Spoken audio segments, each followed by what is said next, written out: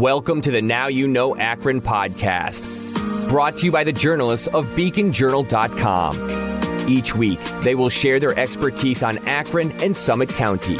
Now, here's your host, Craig Webb. Thanks for joining us for the Now You Know Akron podcast. I'm your host, Craig Webb.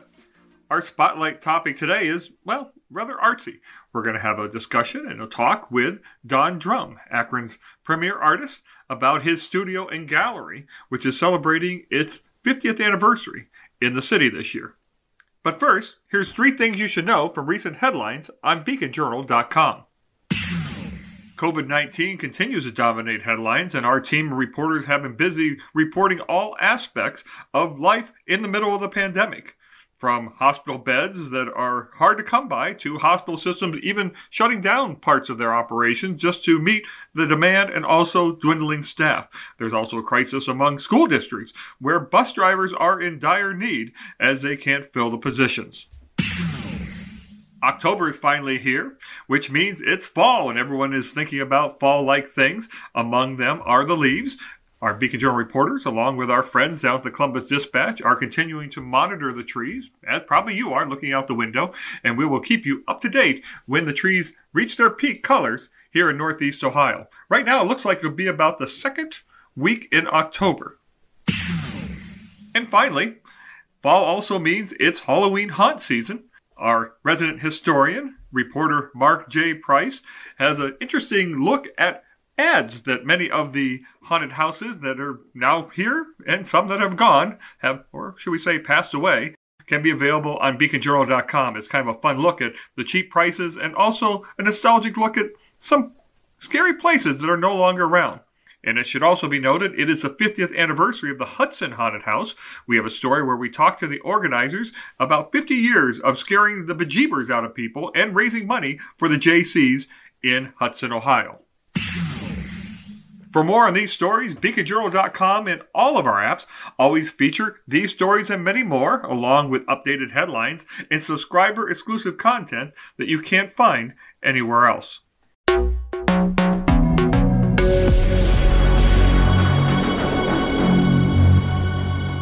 We're joined today by perhaps Akron's most well-known, and I know he's going to cringe by that and what I'm about to say, prolific artist Don Drumm, and he'll probably correct me and tell me that someone has more works than him. I hope he does.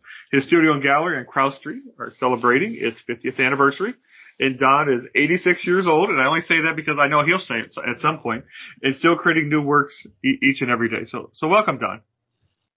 Well, thank you very much.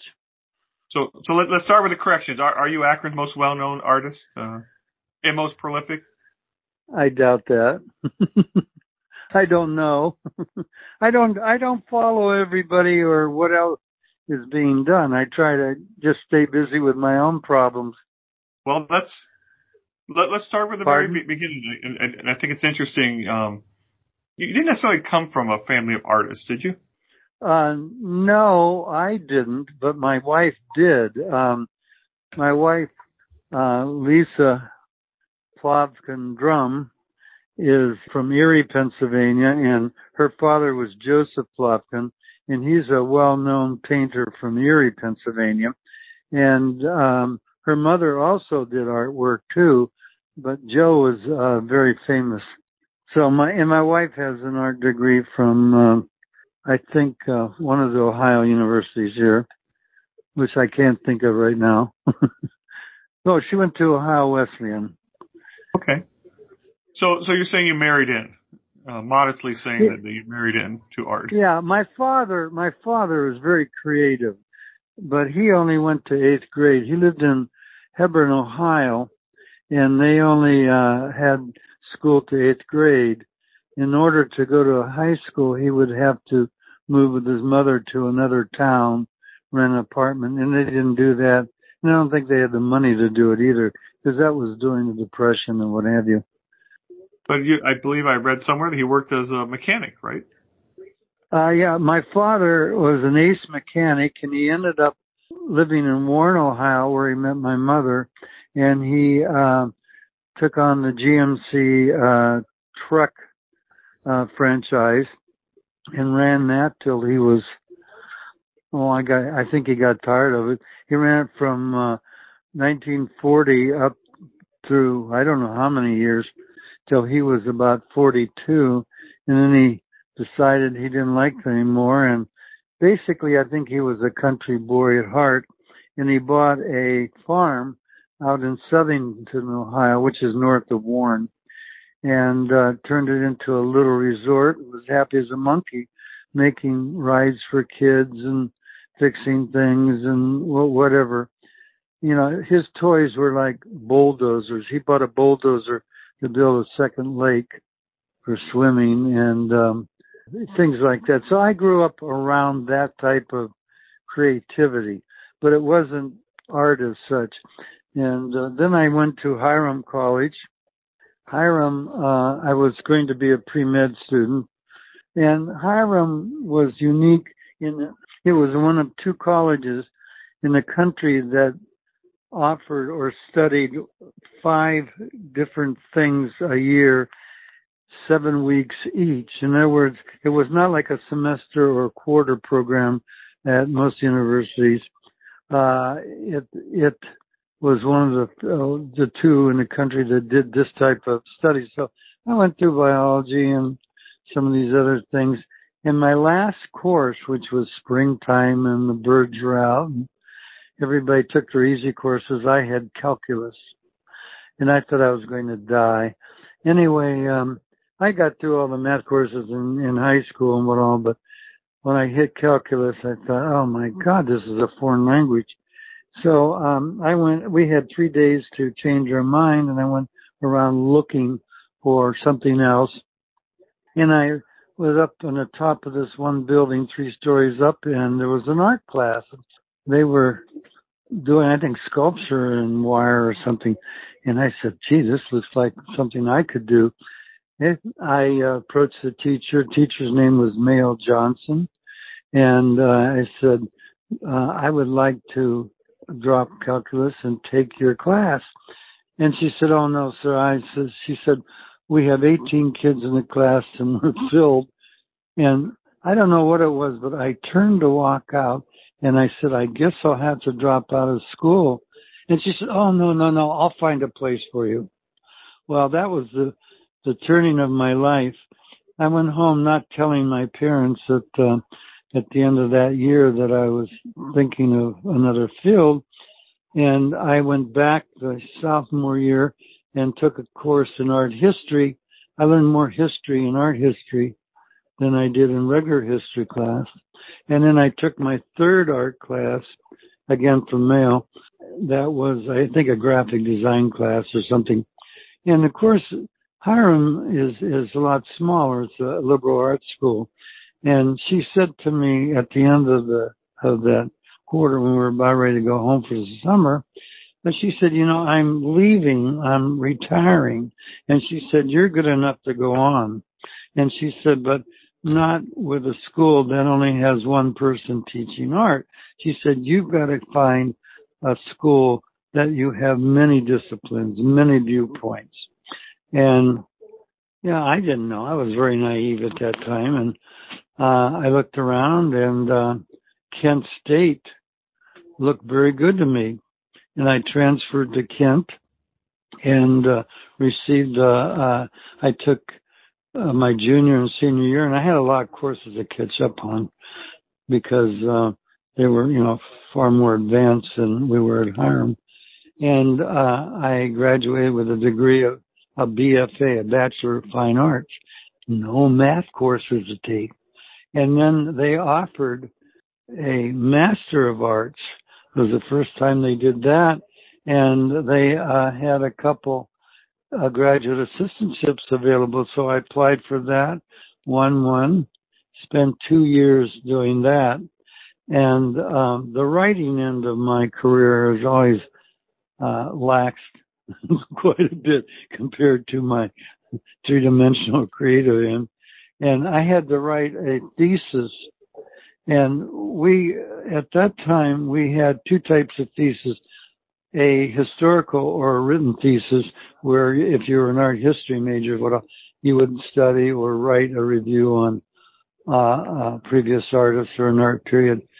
if you were doing like I was doing, I was a sculpture major, you could choose a project thesis, which you would actually create something. I thought, well, that's the way to go.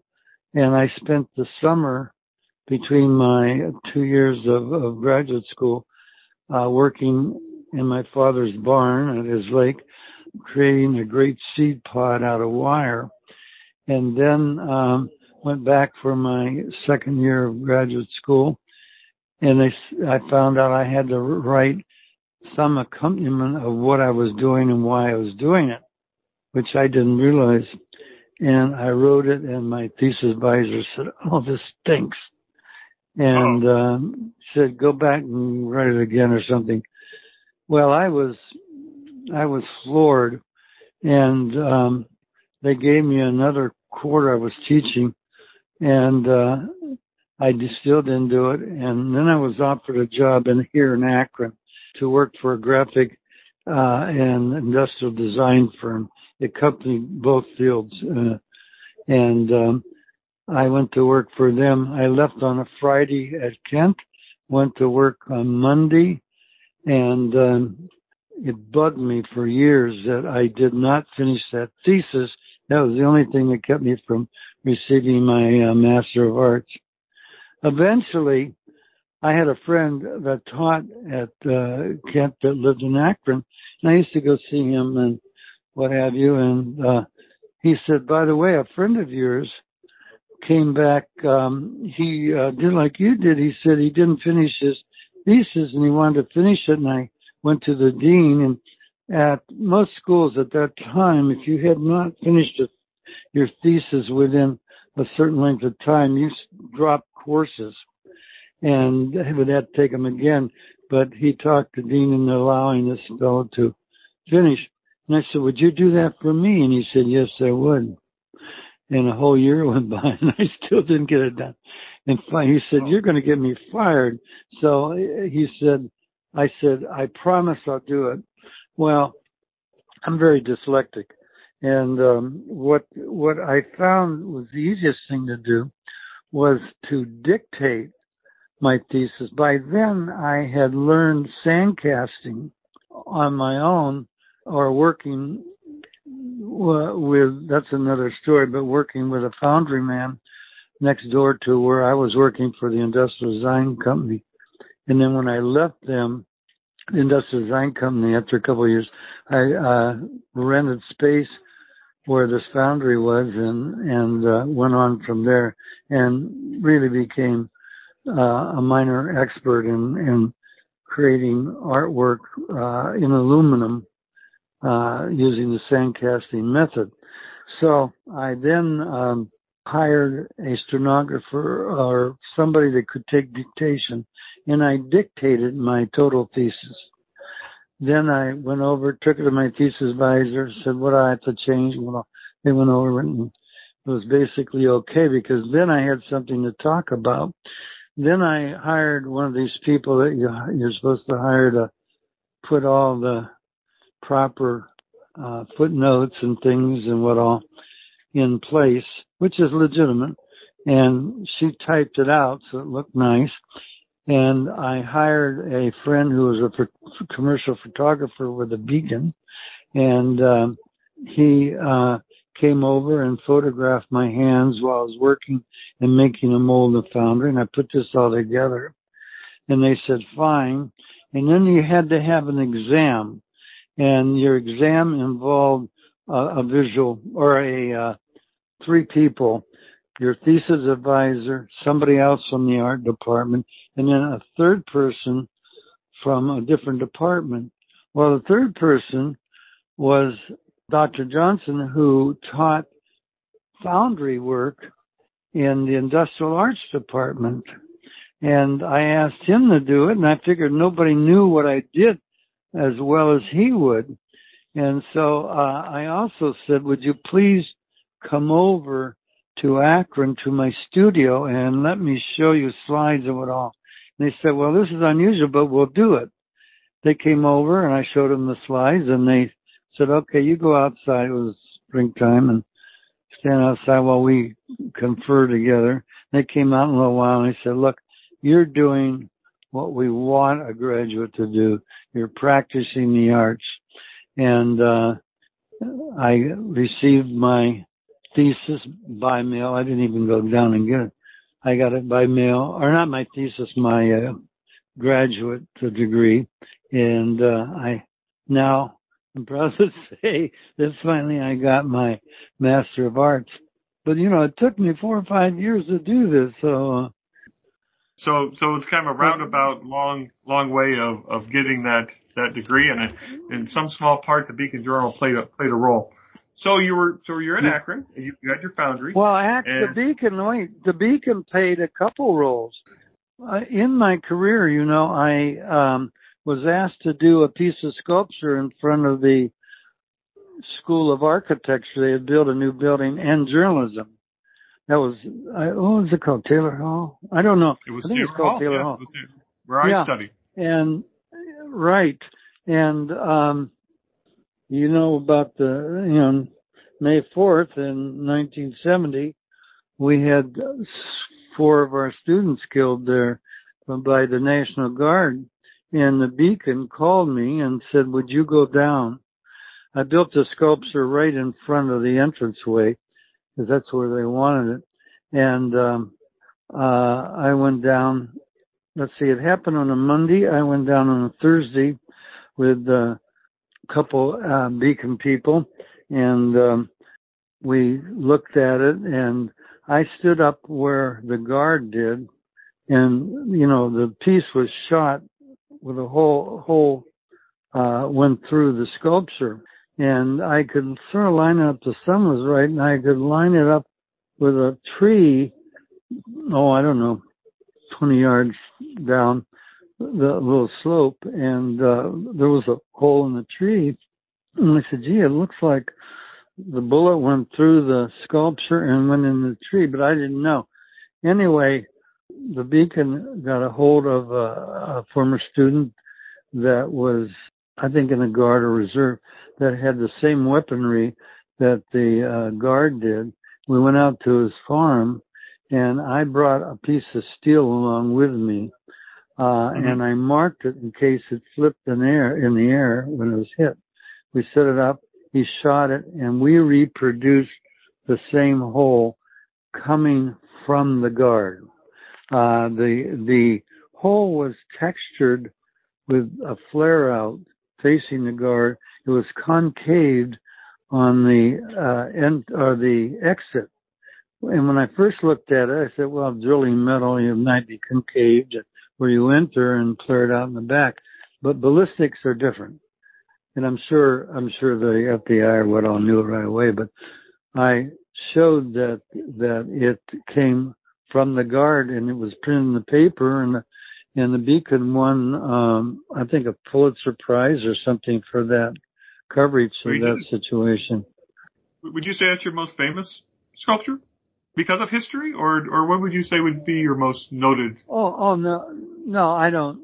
It may be famous, but it's not my best. I mean, it was a Core 10, which is a steel that's made to rust and hold its rust rather than rusting through like your automobile fender.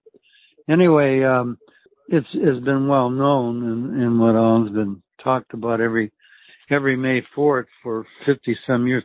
And what is strange about it, I became artist in residence for 6 years at Bowling Green State University. And I was there during the time that first happened.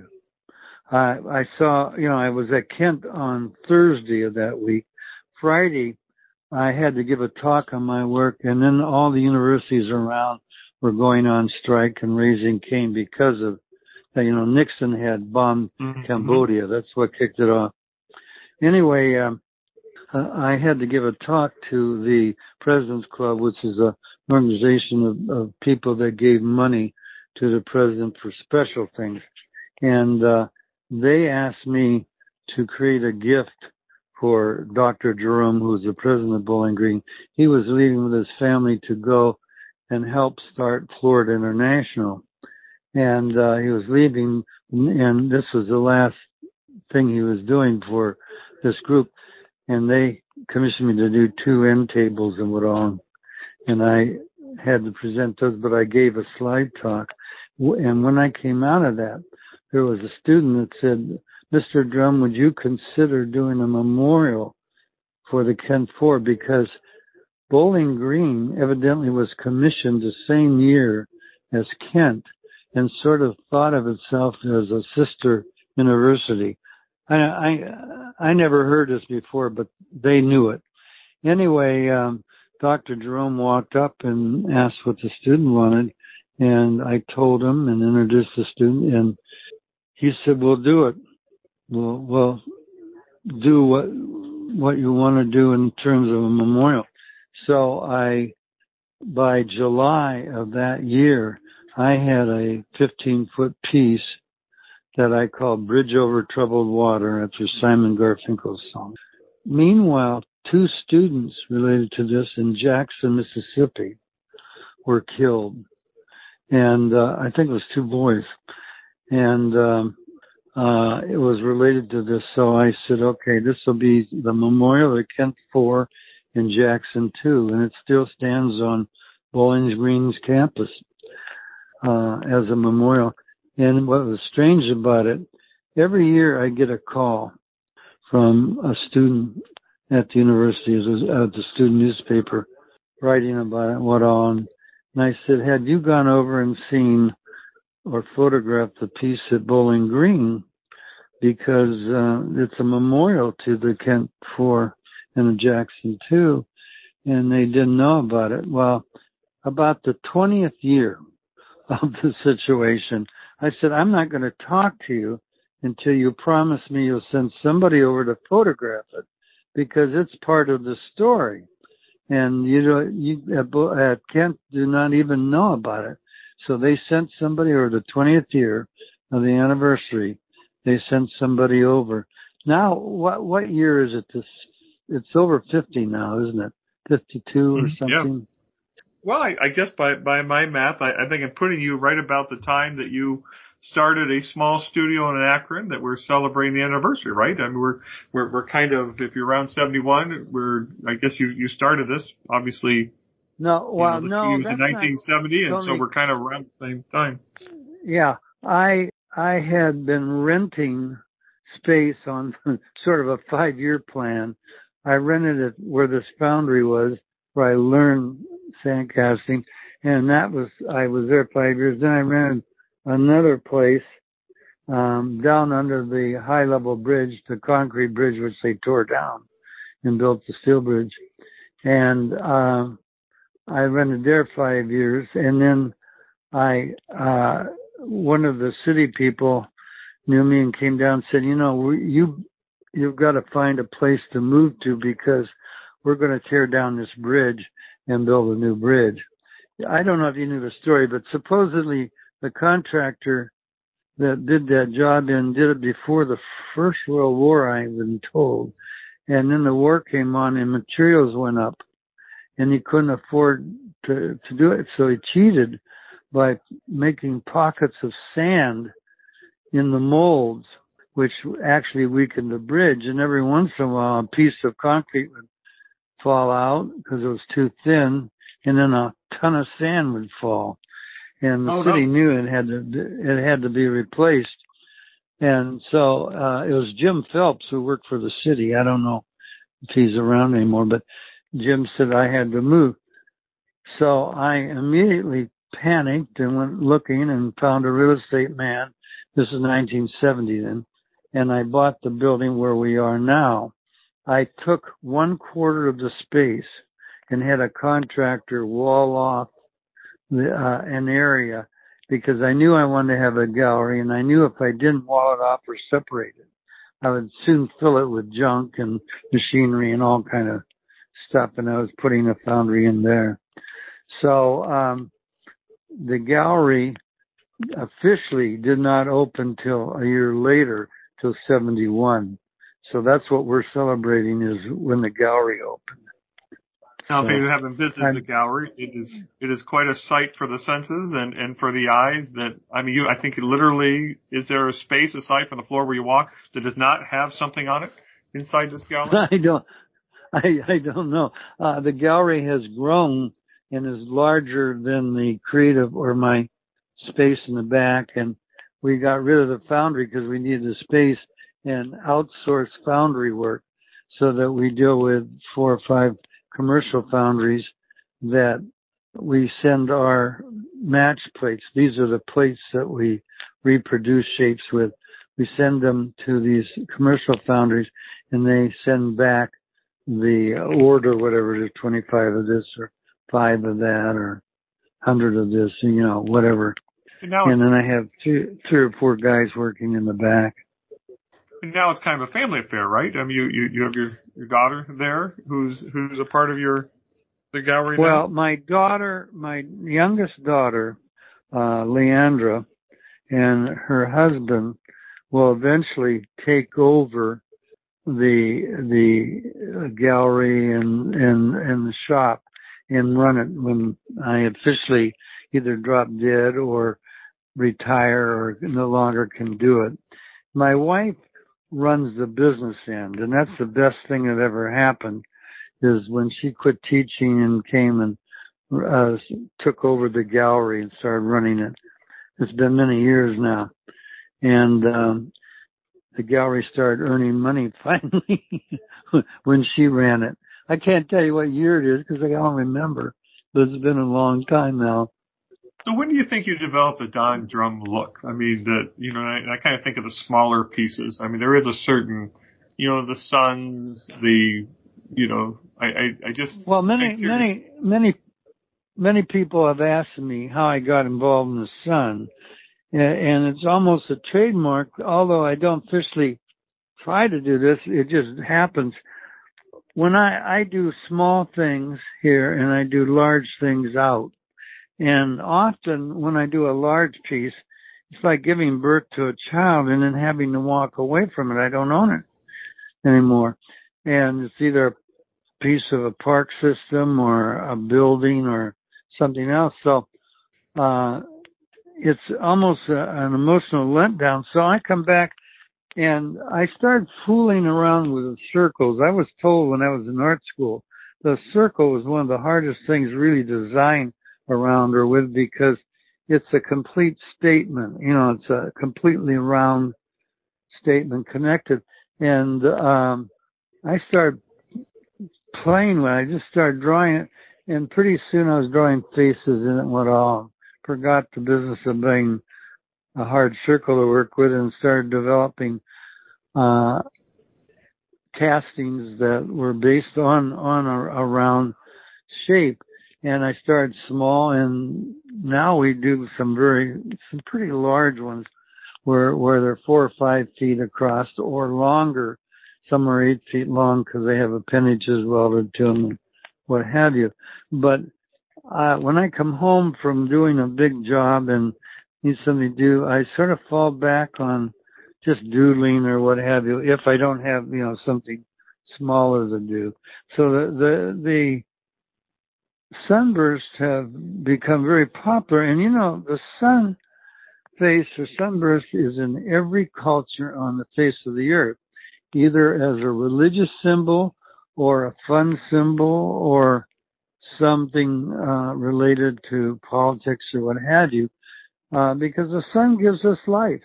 And without a sun, we're not going to be around much longer. So it has some justification as far as, a theme to work from. I have noticed walking around your studio in the past that there is some spirituality to things, and there is some biblical pieces, and just kind of curious about your spirituality and how that manifests itself in your art. Well, I think every artist has a touch of spirituality in their work, whether it's a go to church every Sunday or go to a temple or be a Muslim or be whatever you are. Sometimes isn't that obvious, but it's part of you. It's a deep part of you that you draw on when you create. And most of the successful artists I know feel this way. Not that they're great, that they'll talk about being very religious or a religious thing, but you see it in their work. And I'm the same way. I was brought up in the Christian faith, and my wife was too. And she went to one church, I went to another, and then we went to the same church, and then we didn't. And, it's one of those things that I stay in touch with, and I do a lot of religious art, but I don't limit myself to just can't even say it, Christianity. I've done a lot of Jewish work. I've done work for Temple Israel, some big pieces, and I did it on the old Temple Israel on Merriman Road before they moved. I did the 12 tribal plaques that made up their doors. Now they're inside in the new one, the mantras. And I did several small things that relate. And then I do religious art, both Christian and Jewish art, on a small scale. And it's not that big, but I'll do crosses, and I'll do Stars of David, and I'll do, for the Jewish faith, I do different platters for their high holidays and things like that. The one faith that I'm sorry that I'm not getting more requests for is the Muslim faith. Nobody has asked me to do anything for any of the temples or their buildings or for private thing. I've asked a few friends that are Muslim, but they haven't come up with anything yet. So I'm still waiting, and I hope I'll have time in my lifetime to do more. What else can I tell you?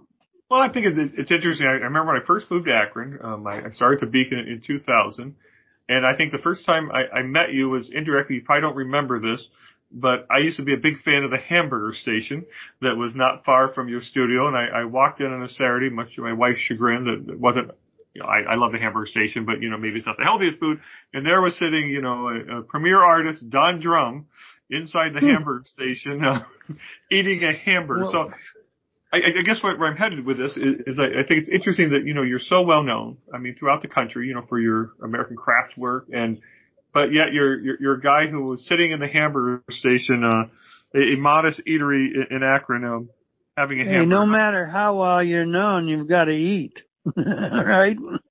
This is true. And I think it was interesting. We did a story a few years ago with you about the fact that the people were having their ashes put in casserole dishes that you made, and using them. Well, no, wait a minute. Wait, slow down. My mother was cremated when she passed away, and the undertaker knew that I did different work and what all, and he said, you as a son have an obligation to do a container for her. And he said, I'll put her ashes in this plastic box and we'll keep it under my desk till you're ready. Well, a couple of months went by and I hadn't done anything. And finally he said, hey, now where is this container? So I went to my shelf where my best casseroles were, and I chose a casserole that I thought would fit. And he brought her ashes. We should note these aren't like a Pyrex casserole dish. We're talking, these are your aluminum with carvings on them. Yes. Yes, it was and a lid and what all.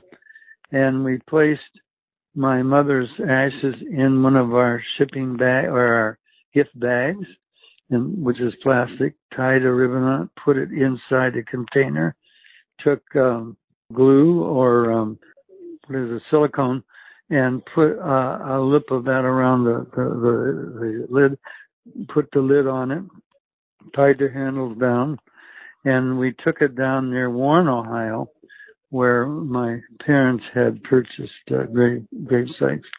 And when we arrived, the graveyard had, I forgot this, when one dies and is cremated, they are allowed in Ohio, and I guess most burial yards, they are allowed to place their ashes over top a coffin. In other words, my father was buried in a coffin years earlier. my mother was cremated, and so we asked that she'd be placed over my father's coffin, and they had a hole dug, and we set the coffin down in it, and went in to see the office. When it came out, it was plugged with grass. I didn't even know where it was, and I talked to the man who did the gravestones, and he made a gravestone with both my parents' name on it. But that was the first instant that I got involved in doing items for the grave industry. But there were others, right? There were others who had requested the same. Well, there are others that I did, and I designed a line of pewter. I'm very much involved in pewter items too. I did a line of pewter boxes, and then one of the children, he's an older, he's probably in his late 20s or 30s, but one of the bills asked me if I would design some pieces that would work with some wood boxes that they have designed. And it was very interesting to me. I know of a couple, companies that commercially make coffins, but we went down to see this coffin making company, and they also would make boxes for crematory use, and they were Amish. It's owned by an Amish company, and Amish are good with their hands and great in woodworking and what all.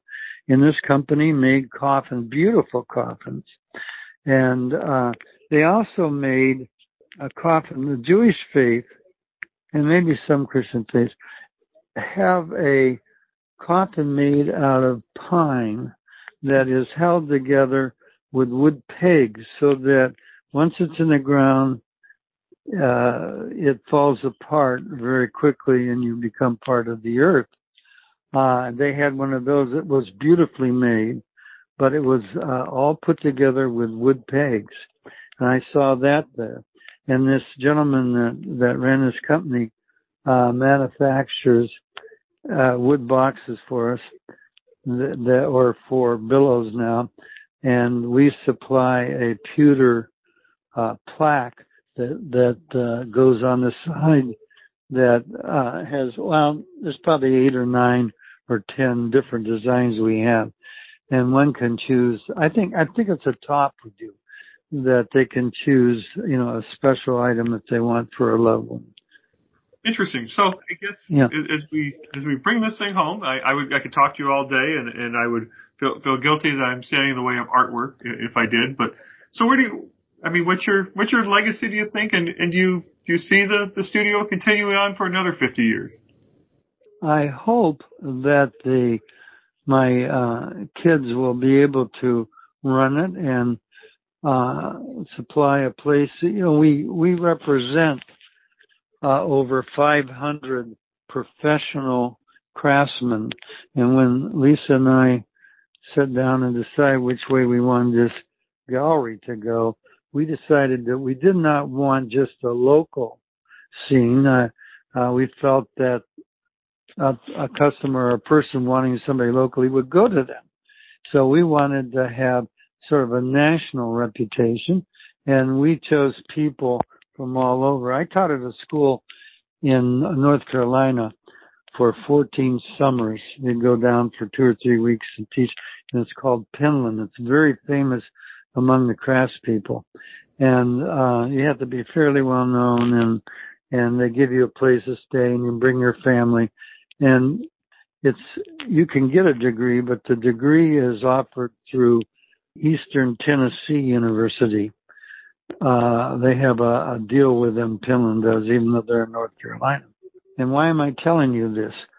I'm telling you this for some reason, and I forgot now. Well, I think that we were talking about how, it's not just your works that are inside your gallery. Yes, yeah. We have 500 people, and a lot of them originated from this Penland School. These were other craftsmen teaching down there that we met, and then we began going around, and then what happened during the 60s is that the field began to become more organized, and they began to have shows like there's a big show it was in Philadelphia that we went to and showed our things, and then there was one in Baltimore that we go and buy, and these were set up as trade shows, and suddenly we began to have, really good people that we could choose. So we have the benefit of that. But, this lovely disease that we have running around has slowed down the craftsmen and made it harder for them to get materials and what all. And we've seen some fallout from that situation, but we are attempting to keep going. So I thank you very much for this interview. Oh, this is great. And I certainly would encourage anyone who's in Akron, has yet to visit the gallery. It's on Crouse Street to do so. And, those who are far and wide who may hear this podcast, it is certainly one of Akron's premier attractions, right behind the hamburger station, Hamburger and perhaps Swenson's, right? We are at on Crouse Street. What is my address? You have it there. I don't even know my address right now. Well, you drive every time. You don't get lost, right? Yeah, I don't get lost. But thank you very much, and I appreciate it. And come and see us. And I want to give a heads up to a new glass studio that is about 5 years old now, that has moved into the church across the street from us. Okay. And Jack, who runs it, is teaching there, and he plays with plants too. And I think they've even had weddings there. So if you come see us, see the glass studio across the street. And you might Thank even you see very much. Don wandering around. Thanks so much. Have a good day. You too. Bye-bye. That's all we have today for the Now You Know Akron podcast. Be sure to join us again next week. Episodes will be released every Wednesday or thereabouts, wherever you download your favorite podcasts. And also available on beaconjournal.com and all of our various apps. Before we go, we have to thank our producer, BJ Lisko, who makes us sound good and makes sure that we go up on time. We also invite you and urge you to support local journalism by becoming a subscriber. If you've already signed up, well, you know it already. You have my heartfelt thanks. Until next week, Now You Know Akron.